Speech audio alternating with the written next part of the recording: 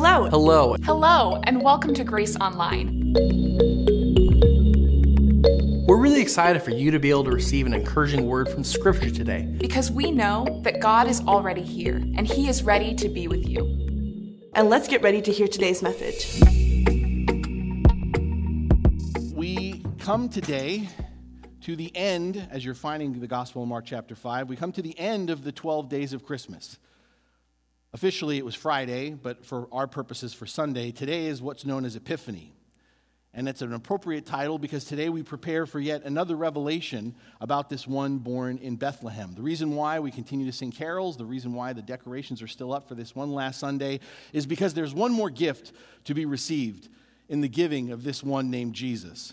It's an unexpected surprise that we will only get hints of for now, until later, our journey with Christ over the next few weeks and months takes us through a garden to a cross and ultimately beyond a tomb. As I said, this Sunday is known as Epiphany Sunday, and it tends to be, in many sectors of the Protestant church, forgotten. But this holy day marks the close of the celebration of Christmas, and it does so by reinforcing that what brings us to our knees in worship is not just the birth of a miracle baby, but it is the manifestation of our Creator, our God in human flesh through Jesus Christ, His Son. In Western Christianity, among our Catholic and Anglican brethren, this Epiphany will be acknowledged today through the visit of the Magi to the Christ child. The bell choir led us in that remembrance. Through these wise men, Christ revealed Himself to the Gentiles. Now, in Eastern expressions of the faith, among our Greek and Russian Orthodox brothers and sisters, Jesus revealing Himself as God's own Son will be celebrated today. It will be heralded through His baptism by John. But this morning, we are going to observe Epiphany in a different way. Returning to the Gospel of Mark, we will continue to follow Jesus as He reveals the good news of the kingdom of God. We're going to immerse ourselves this morning in a long passage, so brace yourselves, in two separate intertwined stories by Mark that offer us further insight into who Jesus is, why He came, and what He intends to do for us all. So with that introduction, let us hear from Mark chapter 5, starting in verse 21. When Jesus had again crossed over by boat to the other side of the lake, a large crowd gathered around Him while He was by the lake. Then one of the synagogue leaders named Jairus came, and when he saw Jesus, he fell at His feet. He pleaded earnestly with Him, "My little daughter is dying. Please come and put your hands on her so that she will be healed and live." So Jesus went with him. A large crowd followed and pressed around Him, and a woman who was there, who had been subject to bleeding for 12 years. She had suffered a great deal under the care of many doctors and had spent all she had, yet instead of getting better, she grew worse. When she heard about Jesus, she came up behind Him in the crowd and touched His cloak, because she thought, "If I just touch His clothes, I will be healed." Immediately, her bleeding stopped, and she felt it in her body that she was freed from her suffering. At once, Jesus realized that power had gone out from Him. He turned around in the crowd and asked, "Who touched my clothes?" "You see the people crowding against you," His disciples answered, "and yet you can ask, 'Who touched me?'" But Jesus kept looking around to see who had done it. Then the woman, knowing what had happened to her, came and fell at His feet, and trembling with fear, told Him the whole truth. He said to her, "Daughter, your faith has healed you. Go in peace and be freed from your suffering." While Jesus was still speaking, some people came from the house of Jairus, the synagogue leader. "Your daughter is dead," they said. "Why bother the teacher anymore?" Overhearing what they said, Jesus told him, "Don't be afraid. Just believe." He did not let anyone follow Him except Peter, James, and John, the brother of James. When they had come to the home of the synagogue leader, Jesus saw a commotion with people crying and wailing loudly. He went in and said to them, "Why all this commotion and wailing? The child is not dead, but asleep." But they laughed at Him. After He had put them all out, He took the child's father and mother and the disciples who were with Him and went in where the child was. He took her by the hand and said to her, "Talitha cum," which means, "Little girl, I say to you, get up." Immediately the girl stood up and began to walk around. she was 12 years old. At this, they were completely astonished. He gave strict orders to not let anyone know about this and told them to give her something to eat. This is the word of the Lord. Thanks be to God.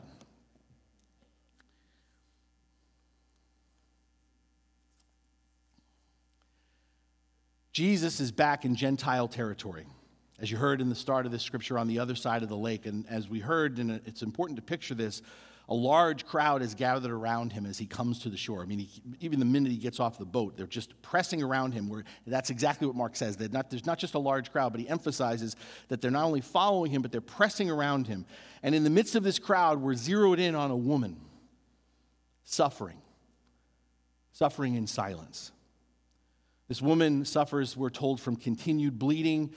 Biblical scholars believe this is probably a feminine issue, a menstrual problem of some kind. And to appreciate her situation even further than this, according to the purity laws of her people, of the Torah, she, because of this perpetual problem, is considered ritually unclean. The Torah states that all women during their time of the month are unclean, but her cycle, as we are hearing here, is endless. She has no relief whatsoever. And because she's considered unclean, everything she touches, by implication, also becomes unclean. So as a result of her prolonged condition, she has never attended worship. She can't. She's not allowed. She can't participate in communal life. And if she were to walk into a room, people would back away. Because again, anything that she touches is unclean because she is unclean.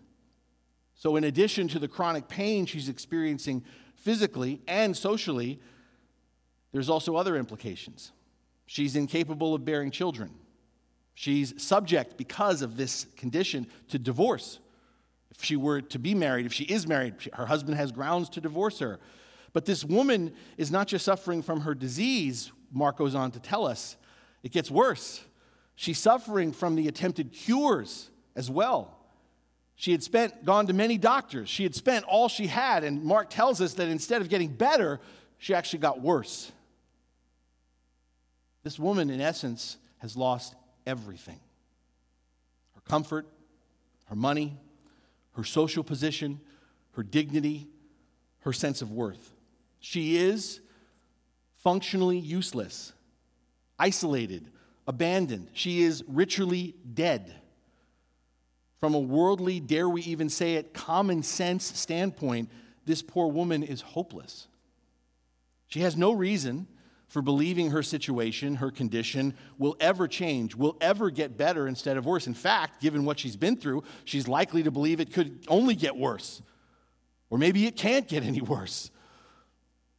And yet this woman is narrowed in by Mark because this woman clings to hope. Hope against hope. A glimmer of possibility without, again, any justification or logical basis. In other words, she's engaging in what we might call today wishful thinking. Notice also that this woman heard about Jesus. She heard about Jesus. She'd actually never heard from Jesus himself, it appears. She has seen Jesus in person up till this moment. She's never listened to him teach, but she heard enough about Jesus to take a great risk. Remember, whatever she touches is unclean. She is violating the law by touching Jesus. Jesus of all people, given his popularity, given his prominence in the crowd. But she is taking a great risk to reach out and touch Jesus.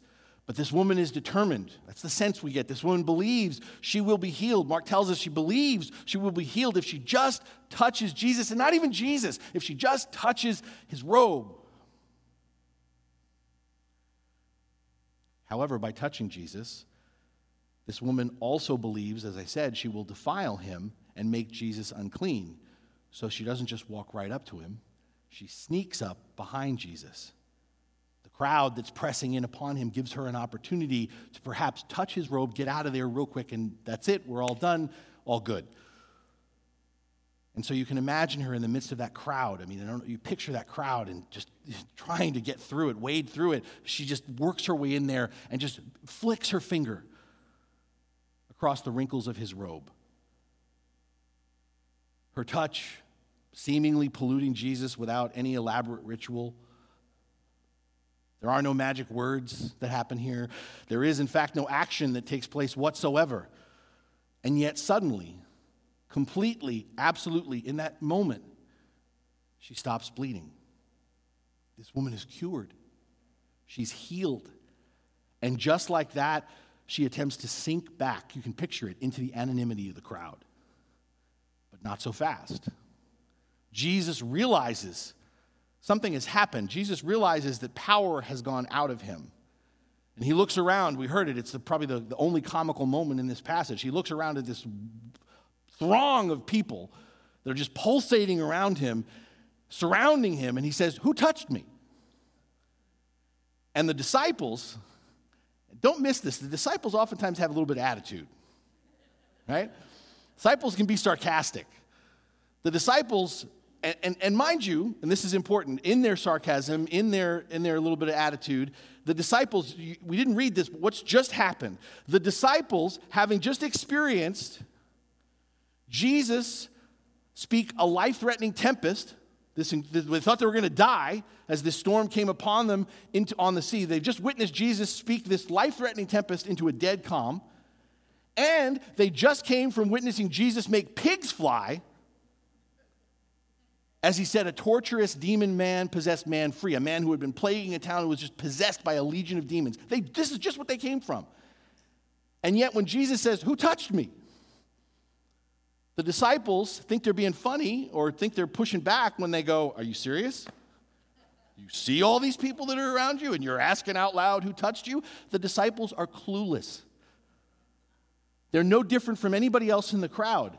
They're most likely speaking, and they often do for us in the Gospels. They're most likely speaking for everyone else. Can you imagine? It's not just the disciples, but the crowd gathering around him is like, "Everybody's touching you, man. What are you talking about?" We can hear the sarcasm. We can hear, more importantly, that they just don't get it. And it's important to focus on this because maybe we still don't get it either. Jesus, in asking this question out loud, "Who touched me?" isn't concerned that he's leaking. Jesus isn't asking this out loud because he's surprised that something happened. Think about it. Jesus already knows the answer to this question.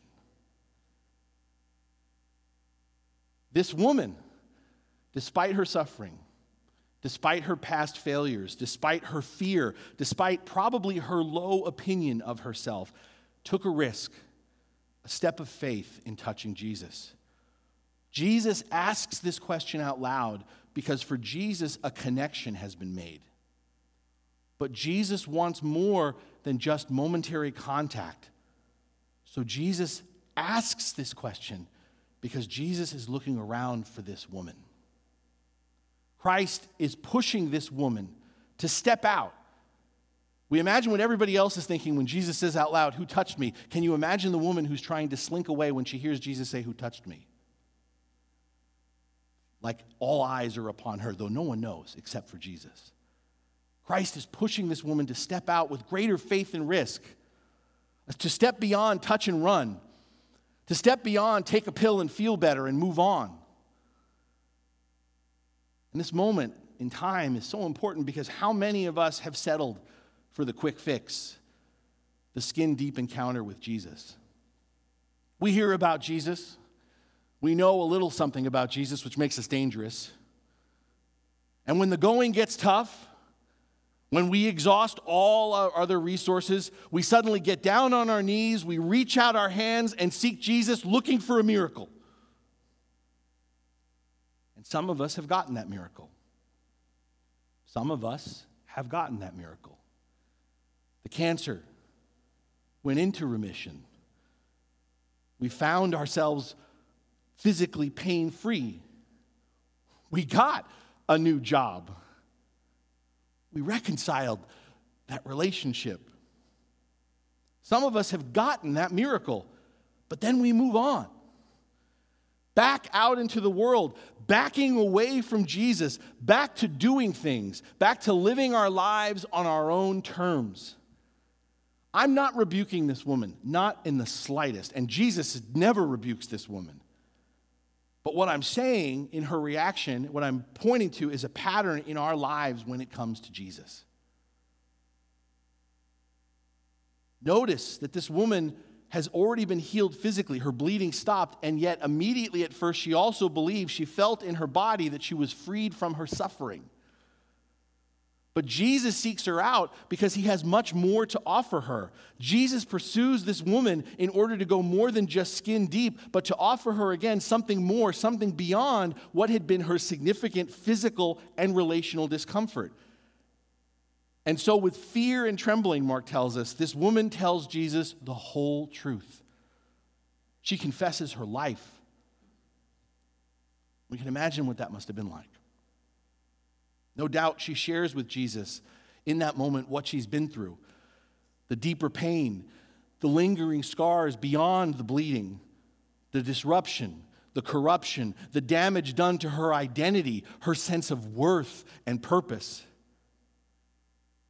Not all of us get that immediate miracle. Not everyone is healed physically. We know this. For some, the cancer hasn't gone into remission. It's actually spreading. We aren't. For some of us aren't pain-free at all. In fact, the pain is getting worse. For some of us, we still haven't found a job. For some of us, we couldn't work things out, and our marriage ended in divorce, or our relationship is still broken, strained. For some of us, because of that lack of healing in the here and now, we've begun to doubt our faith in Jesus. Maybe we've walked away from Jesus altogether. Maybe you know people in your mind right now that description applies. Beloved, something we need to understand, especially in passages like this, is healing on this side of eternity. Healing on this side of eternity is not a sign of our faithfulness. It's not a sign that we've proven to have enough faith, that we've been more faithful than someone else. Healing on this side of eternity is an affirmation of the reality of the inbreaking of God's kingdom, of the reconciliation, the newness of life without sickness and death, mourning or pain that we'll all experience one day. It's a sign of the deeper healing, the remaking and the transformation Jesus is doing in our lives and in our world here and now that isn't easily seen all the time, that isn't easily measured, that isn't easily understood.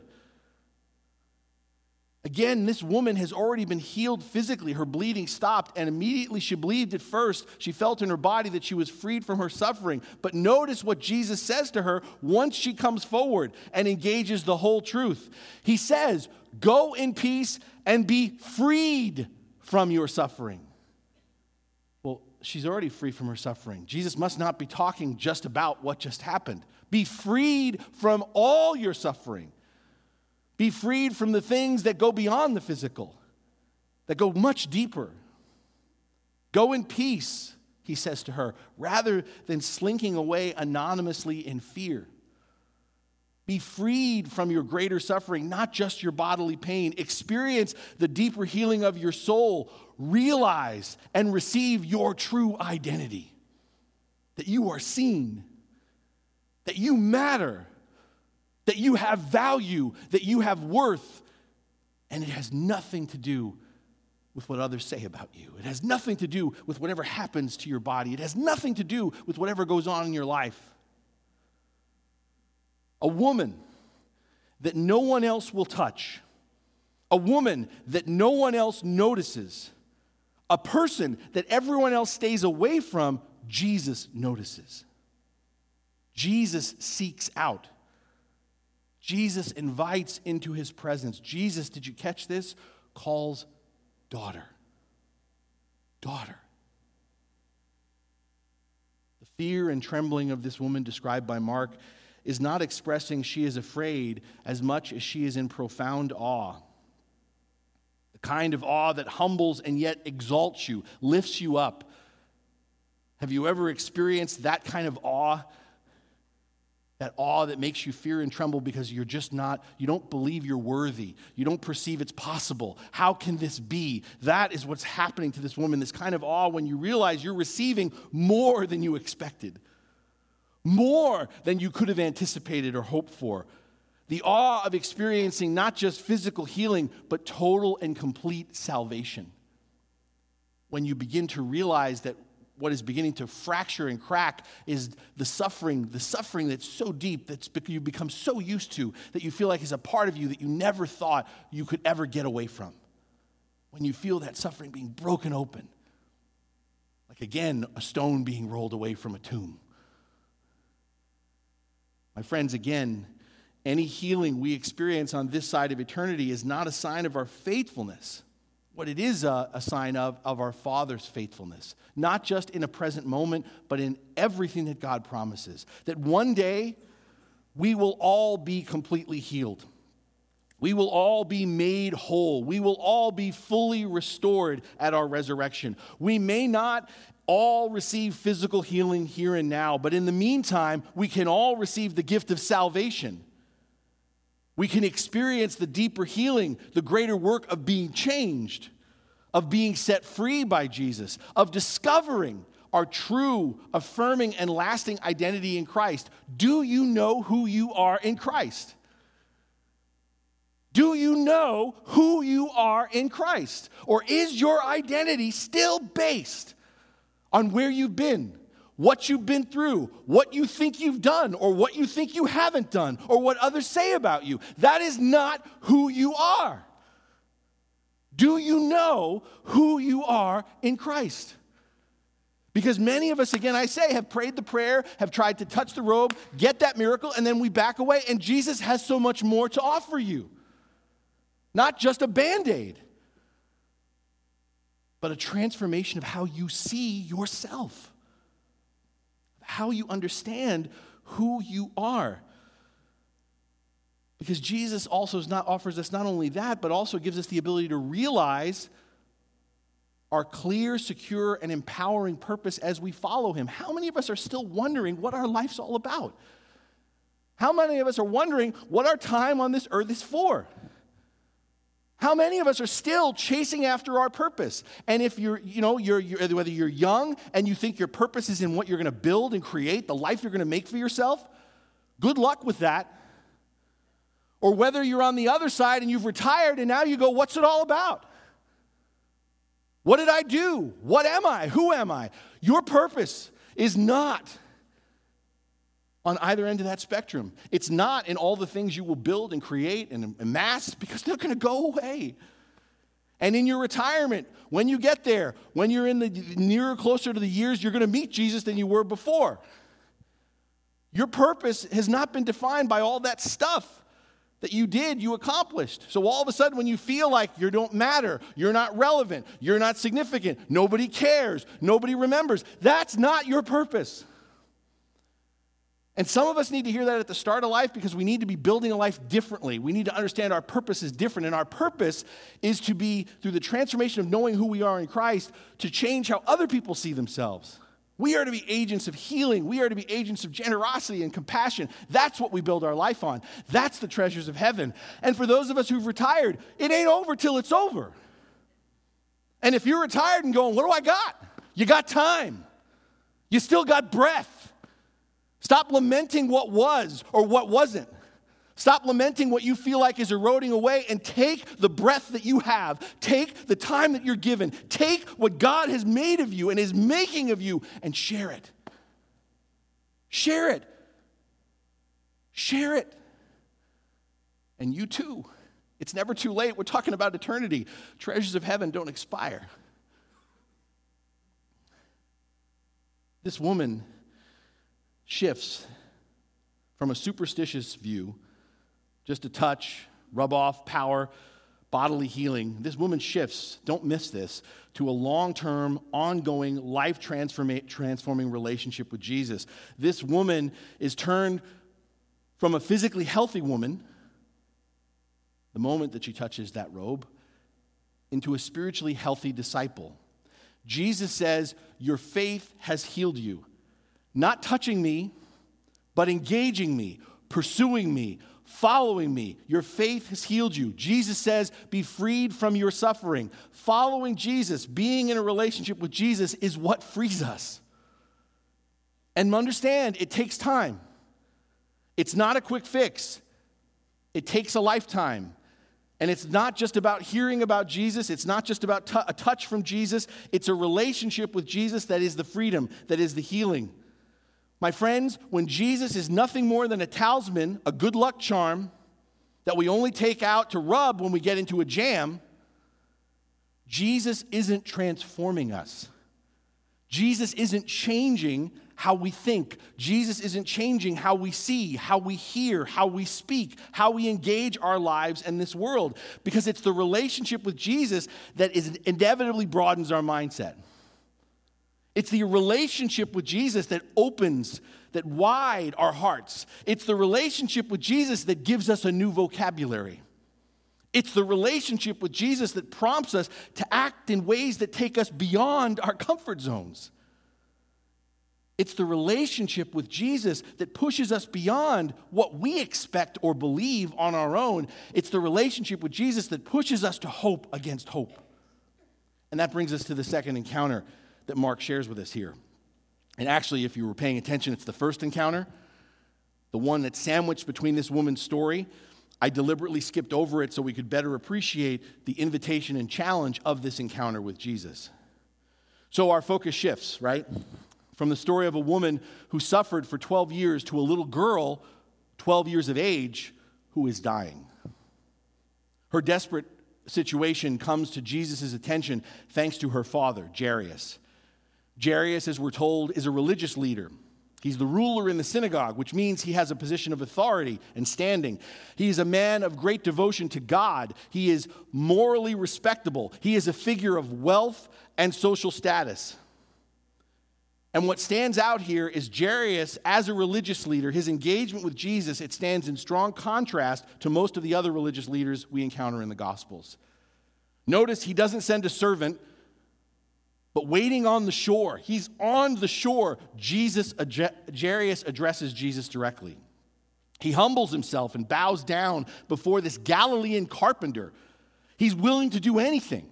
Like any father would, he's willing to beg, borrow, steal. He's willing to risk insult and ridicule. He's willing to give up his reputation. A powerful man, used to being asked for favors from his constituency, becomes a humble father pleading a favor for his daughter.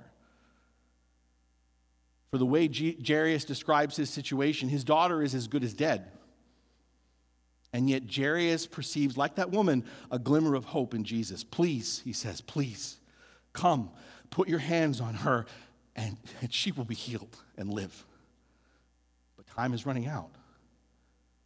The delay in Jesus' prolonged encounter with this woman leads to Jairus' worst fear being realized as word comes in the midst of all that his daughter has died.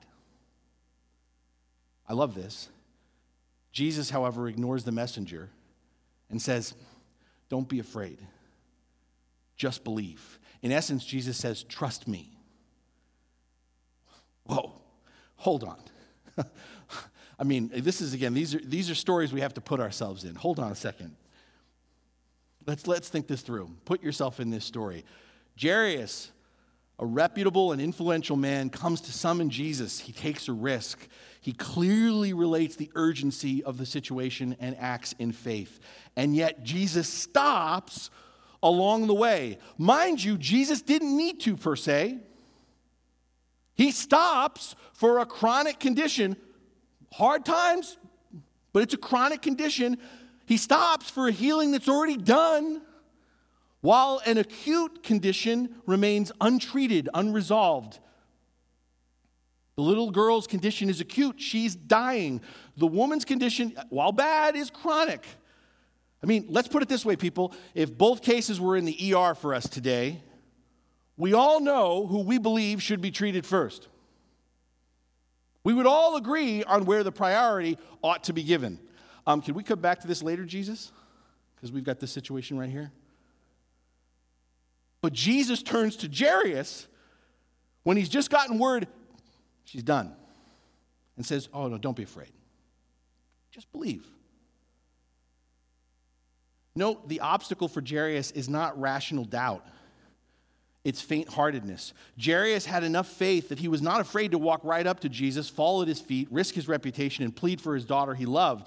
When the word comes to Jairus that his child is dead, so does the end of all hope. Why bother the teacher anymore? Someone actually says it out loud. Your daughter's dead. Let's go. Why are we wasting any more time with this guy?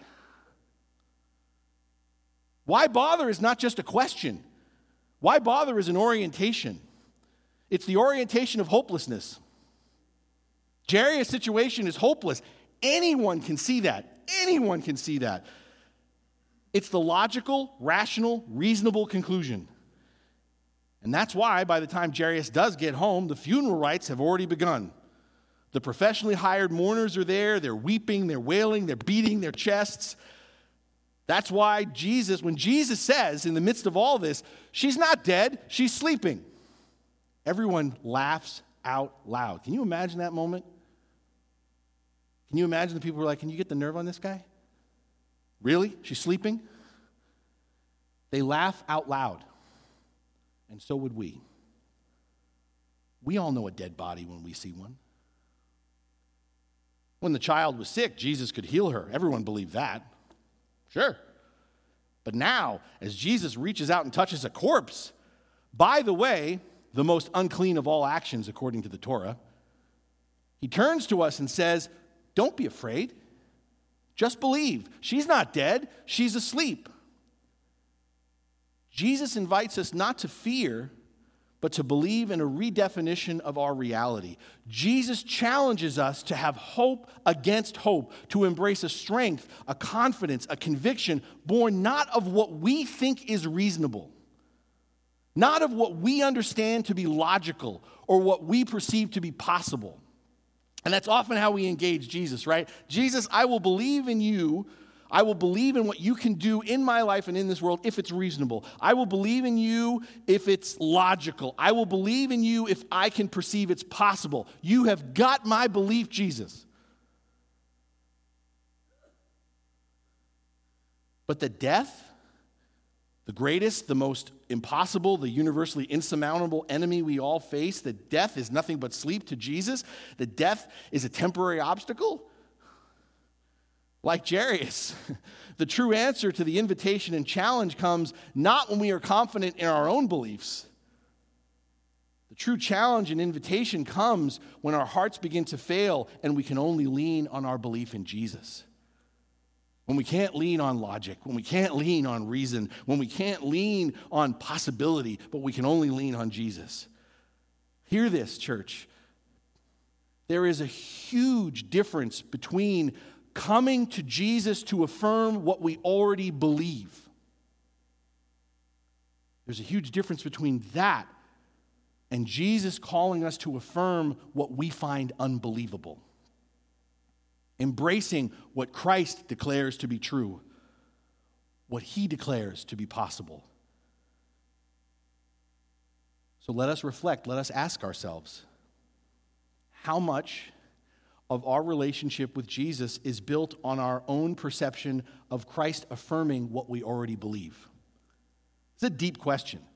How much of our relationship with Jesus is built on our perception of Christ affirming what we already believe? That our faith in Jesus is based on Christ affirming the convictions we already hold morally, ethically, politically, intellectually, versus how much of our relationship with Jesus is being built on Christ. How much of our relationship with Jesus is being built on Christ challenging and reshaping our perceptions of what is right. Reshaping our perceptions of what is true, reshaping our perceptions of what is good, reshaping our perceptions of what is possible. In quite the contrast to the sob fest, the weeping, wailing, and hand-wringing going on around him, Jesus speaks lovingly simple words in a calm, tender voice. He says, Talitha, or little girl, or little lamb, or little one. In essence, he would say in our language, honey. Honey. He uses a parent's pet name for their child as he addresses Jairus' daughter. Honey, get up, he says. And that get up actually better translates into, it's time to get up. as if he's waking her up in the morning. And this has got nothing to do with anything other than this just gets me and I want to share it. Someday, we will be awakened that way by the sound of Jesus' voice. Someday, we will hear, honey, it's time to get up. And much to Jairus' surprise and ours, a dead girl rises and walks around the room. And just like that, surprisingly, the professional mourners are seemingly out of a job.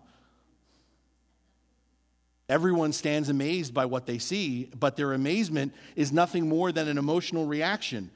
It's not the same thing as belief. It's not the same thing as a change of the will. Beloved, do we believe in the hope that we have in Jesus Christ? Are our beliefs fed and driven more by our fears of what is likely to happen? Are we amazed? Faith should amaze us. Are we amazed? Do we profess faith in what Jesus has done for us, but do we at the same time lack the will and struggle to have faith in what Jesus can and will still do in our lives? Some of us are like, divided people. You get us talking about the ways we believe that Jesus has blessed us and we'll go crazy. But then we'll get to the stuff that Jesus hasn't done for us yet and we'll start to go, well, they're not separate. They're related to each other. That's why we count our blessings. Because we realize we're blessed. And out of that blessing, we realize that it's not that God is, skittish. It's not that God is, schizophrenic. Well, yes, no. God seeks to bless us. The blessings we see are our assurance in the blessings that we don't see. That God is working for our good.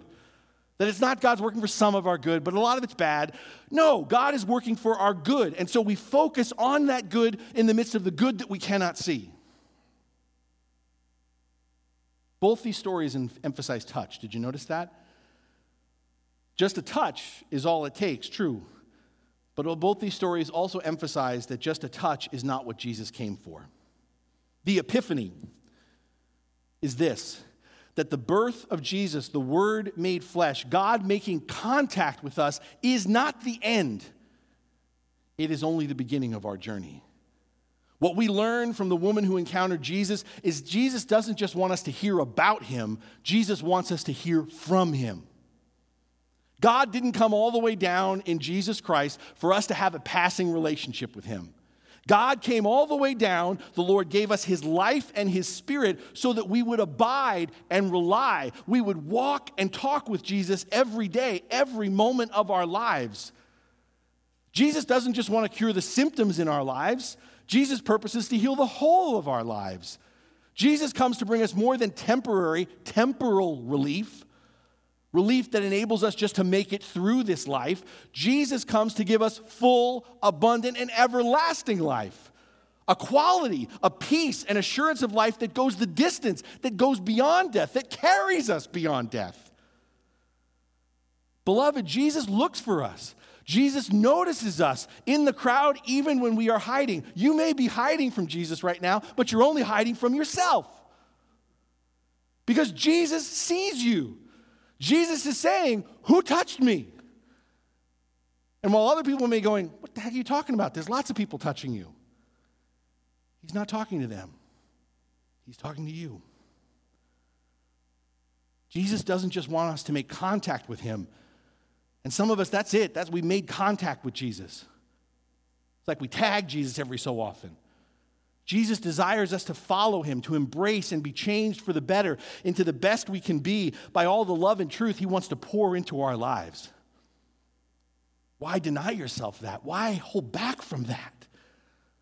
And what we learn from the story of Jairus is part of that relationship with Jesus that Jesus desires. This process that, by the way, we call discipleship. Part of this process, this relationship, is learning patience and trust. And we learn patience and trust by depending on Jesus. And here's the thing, and there's no way of getting around it. Don't let anybody tell you otherwise, because it's right here. Biblically, God's sense of timing almost never coincides with our own. Never. From the outside perspective, be it Jairus, be it his friends, the woman in this story of the disciples, Jesus' timing will always look on the outside bad. It'll look like bad timing. It'll feel wrong. It'll seem crazy. Jesus' timing we will not get. Why bother with him? We'll laugh out loud. We'll say, why isn't God coming through? Why the delay? How much longer? If God really were God, he would do this now. But waiting on the Lord, which the Bible calls us to again and again, waiting on the Lord is not God saying, wait for me until I'm good and ready. That's not what waiting on the Lord means biblically. God saying, hey, wait for me until I'm good and ready. Waiting on the Lord, waiting with Jesus, is God saying, wait for me because I love you and I know what I'm doing. There's a difference. I love you and I know what I'm doing. But the rub, and I ain't telling anybody anything they don't know, most of us are not inclined to wait. We're not inclined to trust. This is our daily frustration, waiting. And in that frustration, some of us even get defiant in our waiting. And that defiant creeps out and we refuse to wait when we finally say something like this: don't I know what's best for my life? Don't I know? God, if you're not going to do it, then I'm going to make it happen. And more we live in a world where we can manipulate anything to get what we want. We don't have to wait if we don't want to. That word progress, and there's a lot of positive things about progress, but progress is another word for you don't have to wait. And many of us, that's why we love progress, because I don't have to wait anymore. We don't have to wait anymore if we don't want to. We can make our own luck, right? We can create our own solutions. But that doesn't always mean they're the right ones, the best ones. Like the hemorrhaging woman, sometimes the other cures make things worse. In my own encounter with others, why not? In my own life, there have been times when decisions have seemed so final, so obviously final, that there is little need to pray about them. There have been times in my life, and I trust in yours, when it seemed that all hope was lost. Why am I bothering with God with this anymore? The pain of my immediate circumstances and the loss of close relationships can feel as if there's nothing left that's good in life. However, resistantly, wrestling with God, what I've learned about being in relationship with Jesus, what I'm learning about living in dependency upon Christ is ultimately, it's not about my faith. It's not about what I believe. It's not about what I think is possible. It's not about what I think is logical, what I perceive as reasonable. It's about Jesus' faith, what Jesus believes, what Jesus declares to be true, real, and possible, even if I can't see it, even if I don't get it. Following Jesus means that each day is new. And when I say new, it's not just new in the terms of a fresh start, start over. Following Jesus means that each day is new in the sense that every day is a new opportunity to discover how much I don't know, to realize how much more I have to learn about myself, and to realize, even if it's only in little degrees, how much Jesus is working both in and through not only me, but you. How Jesus is working in and through us. It's another opportunity to learn how Jesus is truly able to do more than we can ever imagine or hope for. And it's only when I understand that, it's only when, not just understand it, but posture myself that way. It's only when I approach each day not in fear. Do you get up afraid? It's only when I approach each day not in fear, but with that faith, that expectancy, living hope against hope, learning to trust that Jesus will always give me more than I anticipated, more than I asked for, but always in ways that are unexpected. That my life, my perception, my relationships are different. And what I receive from Jesus is not always what I want or when I want it. And that is because grace is surprising. But beloved, grace is surprising. Grace is unscheduled. Otherwise, it's not grace. Jairus came thinking he would have to trust Jesus just enough to get home, Jairus came thinking, I just have to have enough hope to hold on that my daughter won't die before he got there. Jairus came for a cure, not for resurrection. And en route to his home, Jairus is suddenly asked to trust that Jesus knew what he was doing, to hope that death wasn't the last word in her life. The woman came for just a touch, just to rub the lamp. I just need enough hope. I just need enough hope to get through the crowds unnoticed, to reach out and touch Jesus' clothing and then get out of there unnoticed. But Jesus asks the woman to trust him with the whole truth, to hope in more than a physical cure, but to trust in the healing of a deeper spiritual brokenness. My friends, at a time when hope often means little more than wishful thinking, let us come with whatever faith we have and experience the epiphany of the hope we have in and through Christ, a hope against hope, a strength, a confidence, a conviction, a hope that is born not of what we think is reasonable, not of what we understand to be logical, not of what we perceive to be possible, but a hope that is grounded not in the faith that we have in Jesus, but the faith that Jesus has in us. That is grounded in who Jesus reveals himself to be, that is grounded in what Jesus assures us he comes to accomplish for all the world. What's your need? What is it today? What's your need? What's your crisis today? What's your fear? What's your fear? Take it to Jesus. Don't just lift up your hands and touch Jesus. Pursue him, knowing that as you're pursuing him, he's pursuing you. He's looking. He's inviting you to follow him. Hear him. Don't just get what you need and get out of there. Hear him. Trust him when he tells you, don't be afraid. Just believe. Beloved, let us listen. Let us truly live in awe and dependence upon the invitation that Christ extends to us all, that invitation to go in peace and be freed from our suffering. For this is the word of the Lord. Thanks be to God.